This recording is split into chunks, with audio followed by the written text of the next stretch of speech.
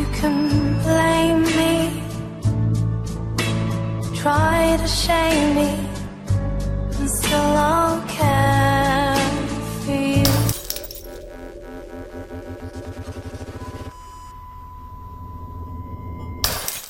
Black Mirror Season 6 is based on true stories. The premise of each episode comes from events closer to home than anyone realized. Welcome to Translating Everything, a publication of articles, podcasts, documentaries, and video essays by Stephanie Magister and occasional guests. Note, I need your support, but if you can't afford a membership, read the article for free on Substack. Two big things happened over the pandemic that can't be ignored. First is that Charlie Brooker, the creator of Black Mirror, consumed almost every available resource for true crime content. If you made a podcast, a documentary, a TV show, or a movie, chances are he consumed it. They say if you can only reach one person, guess who? The second is that Netflix, now the home of Black Mirror and Charlie's digital soul per page 56, paragraph 13, decided to crack down on subscription sharing among friends and family who don't live in the same house. The party is over. Netflix now enforces location-specific usage of their platform, while their subscriber base dwindle. It's hard to say, but with the newest season of Black Mirror dropping as of June 15, 2023, they've got me for at least one more month. But no sooner do I log into Netflix than I'm faced with the kind of questions I hope Black Mirror would throw at me like a sucker punch. If you haven't seen it yet, spoilers, spoilers, spoilers, spoilers, spoilers. Season 6, Episode 1, Joan is Awful. The episode follows an ordinary, only moderately awful woman who finds that her real life is being turned into a slick television show starring Salma Hayek offered on Streamberry, a very thinly veiled Netflix analog. How would you react if you opened Netflix and saw a new docuseries based on your life? What if you never consented to them making it? It's all based on publicly available footage and comments you made throughout your life. All of it is based on fact. But does that mean any of it is true? What if the person seeing this was named Elizabeth Holmes, infamous subject of The Dropout, watching her life become dramatized over and over and over? You don't need to be the potential star of an Orange is the New Black reboot to be the subject or victim of the next AI-generated content. Instead of a life, think of a piece of art. Artists don't consent to AI scraping the furthest reaches of the internet, then making slight changes to that art the same way ChatGPT tweaks mirrored iterations of real-world text. If you saw the text or the art next to the original, you'd see exactly what happened. There's no other word for it. ChatGPT and AI art generators are committing outright theft. That's why it's so easy for instructors to catch students using ChatGPT to fill out their written responses. That's why it's so easy for artists to look at articles populated or reprinted with AI art and recognize where the art actually came from, and why those authors are committing outright theft along with the AI that generated that art for them. Is it a coincidence those same people are the most likely to have once added copyright tags to the end of their Facebook posts? That's why it's so easy for Joan, the subject of the first episode of Black Mirror Season 6, to recognize what has happened when she streams the newest series and sees her own life and likeness embellished for the sake of fresh content. Writing for Wired, editor and content creator Amit Katwala said, Katwala, Joan is Awful, the first episode of the new season of Black Mirror, was inspired by The Dropout. Specifically, as creator Charlie Brooker told Wired this week, it was sparked by seeing the deluge of content surrounding Elizabeth Holmes and the Theranos scandal, a book, a TV show, a movie, around 800 podcasts, and thinking about how weird it must have been for people to see themselves portrayed by Hollywood actors in events that feel like they happened about 10 minutes ago. Brooker was struck, watching Amanda Seyfried's portrayal of Holmes, how recent the events being depicted seemed and how weird it must have been for the real people involved. You had all these celebrities playing people who must be sitting at home watching this, he says.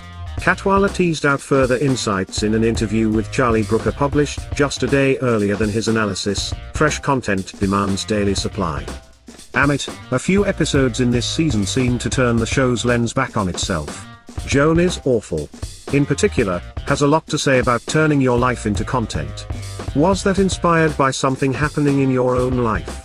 And Charlie Brooker answered, Charlie, this is not something I consciously sit down and think about. It's just that the stories that appeal to me seem to often be about. Inauthenticity of experience would be one way of describing it. The fictive levels only get deeper. The character Salma Hayek plays, like the real person she's based on, is also facing her life being adapted into a new streaming series. In that version, Salma Hayek is played by Cate Blanchett. This episode calls back to classic films like The 13th Floor and, depending on your interpretation, The Matrix.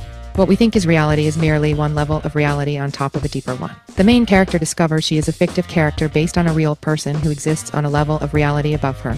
Presumably, it's turtles all the way down, and even that person may have another layer of reality to challenge the authenticity of their own identity and existence. You can see why I started off wondering if the main character was actually played by Steph Sanjati, then found out it wasn't, then decided there's absolutely a fictive level where the main character is played by Steph. Season 6 Episode 2, Loch Henry. Writing for Netflix Life, Natalie Zamora described the episode by saying, "True crime fans will feel seen with the second episode of Black Mirror Season 6, Loch Henry. This one follows a couple who visit the man's childhood home on a trip to Scotland to film a documentary. But as he revisits a traumatic event in the town's history, they change course on what their movie will be about. For better or for worse." In his interview for Wired, Brooker confessed what true-life incidents inspired the episode. It's about the uncomfortable nature of turning atrocities into entertainment. Inspired by Brooker's true crime binge, it's about the uncomfortable nature of turning atrocities into entertainment. While you're watching it, you think, "I'm watching some real art here," he says. But you are still there to rubberneck at the scene of a crime. Season 6 Episode 3, Beyond the Sea. In Beyond the Sea, starring Aaron Paul and Josh Hartnett, a distant astronaut pays the ultimate price for public acclaim. In a breakdown for Mashable that's as devastating as the episode, Shannon Connellan gave this description for the episode, and its chilling connection to real-world events. Shannon Connellan, in the episode Beyond the Sea, Black Mirror recurring player Aaron Paul and Josh Hartnett star as astronauts Cliff and David, who each have Earth replicas that stay with their respective families. These robot doppelgangers work with connected pods, so the pair can enjoy their life back home while completing a 6-year mission in space together. One fateful night, David's life is obliterated as he's forced to watch his family murdered in front of him, well, his replica, by anti-replica cultists, claiming to restore the natural order. The 1969 Manson family comparison is semi-subtle. Cast as David's wife, Auden Thornton slightly resembles the late Sharon Tate. And the Chitty Chitty Bang Bang Cinema outing places this episode in 1968, 1 year before the notorious Manson family murders. Black Mirror has left us reeling with many a twisted ending over the years, but Season 6 wields one of the most chilling to date. I haven't felt like life was this empty and pointless since the ending of Cessavenant. Insanely good performances from Aaron Paul, Josh Hartnett, Kate Mara, and Rory Culkin. I loved when David told Cliff's wife Lana, "I see how you look at me," and Lana tells him, "At you," reminding David whose body he is inhabiting, reminding him how much of what he takes as an authentic reaction to him is actually her reaction to the body of her husband. There's a lot more to it than that, such as when she explains why the potential affair offered her clarity on the emotional absence in her marriage. The episode made me think back to an old 90 Seconds movie that premiered the trailer for Star Wars, The Phantom Menace. It was Meet Joe Black, a 3-hour movie that some said was 3 hours too long, but that I said was 3 hours too short. The joke among critics and I guess weirdo teenagers was that the movie made back its budget due to most people buying a ticket just to see the Star Wars trailer, then leaving without watching Meet Joe Black. Meet Joe Black is a remake of an even older movie called Death Takes a Holiday, wherein, well, you know what happens. In Meet Joe Black, the Claire Forlani character first falls for Brad Pitt in a diner, then falls even harder for him over the course of the movie, but it's while she still thinks Death, who is merely using the body as a shell, is the man she met at the start of the movie. How can she begin to disentangle the assumption of who he was with how she felt about him once she knows who it was after that first meeting? The movie doesn't really offer an answer to that conflict except to resurrect Brad Pitt, who Claire Forlani instantly falls back in love with. Black Mirror is more like what would really happen. In Black Mirror, David tries to recreate with Lana the same shot-for-shot intimacy we saw him have with his wife at the beginning of the episode. And it is not a happy love story ending. David is not acting rationally. He has no earthly highway to process the trauma. Even the body he shares with his fellow astronaut is not his own body. It is not even a real body. It is a replicant, and that of another person. It can only do so much to process the pain local to his own mind. Brings a whole new depth to the phrase and book "the body keeps the score."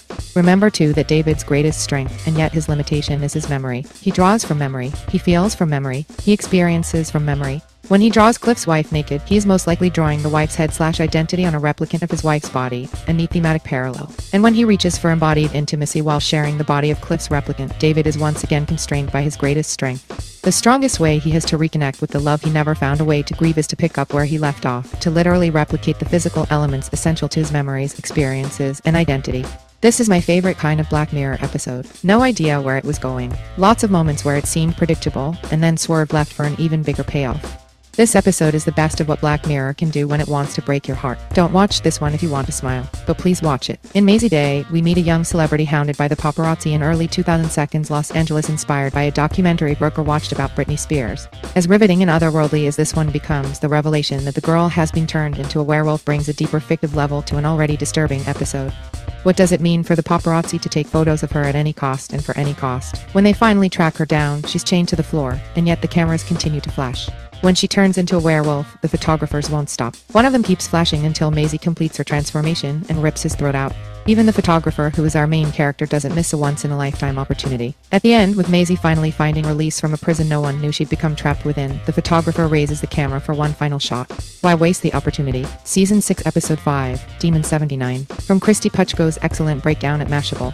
Written by Bisha K., Ali and Charlie Brooker. Demon 79 centers on a mild-mannered sales clerk in 1979 London. As an Indian woman in a predominantly white neighborhood, Nita stands out, whether she wants to or not. Racist neighbors shoot her side-eye. A skinhead marks her door with menacing NF graffiti, indicating the far-right political party favored by her snarling co-worker. Lunch in the basement leads to Nita finding a small wooden talisman, etched with a symbol in red, the red mirror, perhaps. Accidentally anointing it with her blood, she summons Gop, Men's Papa Esiedu, who informs her that she must kill one person a day for 3 days, or else the world will end on May Day. But is this real? Meaning real within the world of Black Mirror's movie's reality? Or is this all in Nita's head? How far would you go to prevent the world from ending? Though this episode delves into the commands of a demon and the reasonable suspicion that you might not realize what you've agreed to until it's too late, the twist is that the episode doesn't betray the audience's trust like that. The world really is going to end. Nuclear war really is on the verge of wiping out everyone on the planet. Skynet will win, but does that mean we will have lost? Charlie, what if it goes all Skynet and decides to wipe us out? I remember reading an article that said that will happen in an afternoon, if it's gonna happen. We'll wake up one morning and stretch and yawn, and by the time the sun goes down we'll be sharing the planet with an intelligence that's 50 billion times as intelligent as us, and then all bets are off as to what it could do. We can't possibly predict it. Amit, but maybe if these things are built in our own image they'll just be crippled with anxiety and self-loathing. Charlie, that would make them more interesting. But the problem is they're sort of not. I've seen stories about robots that suddenly develop human emotions, and I've always avoided it in Black Mirror because I find them hard to relate to. Maybe I'm a robot, or maybe I've got too many emotions, I don't know. But I always found it not that interesting as a storyline. Maybe because I'm selfish and I think, I don't care about the fucking robot.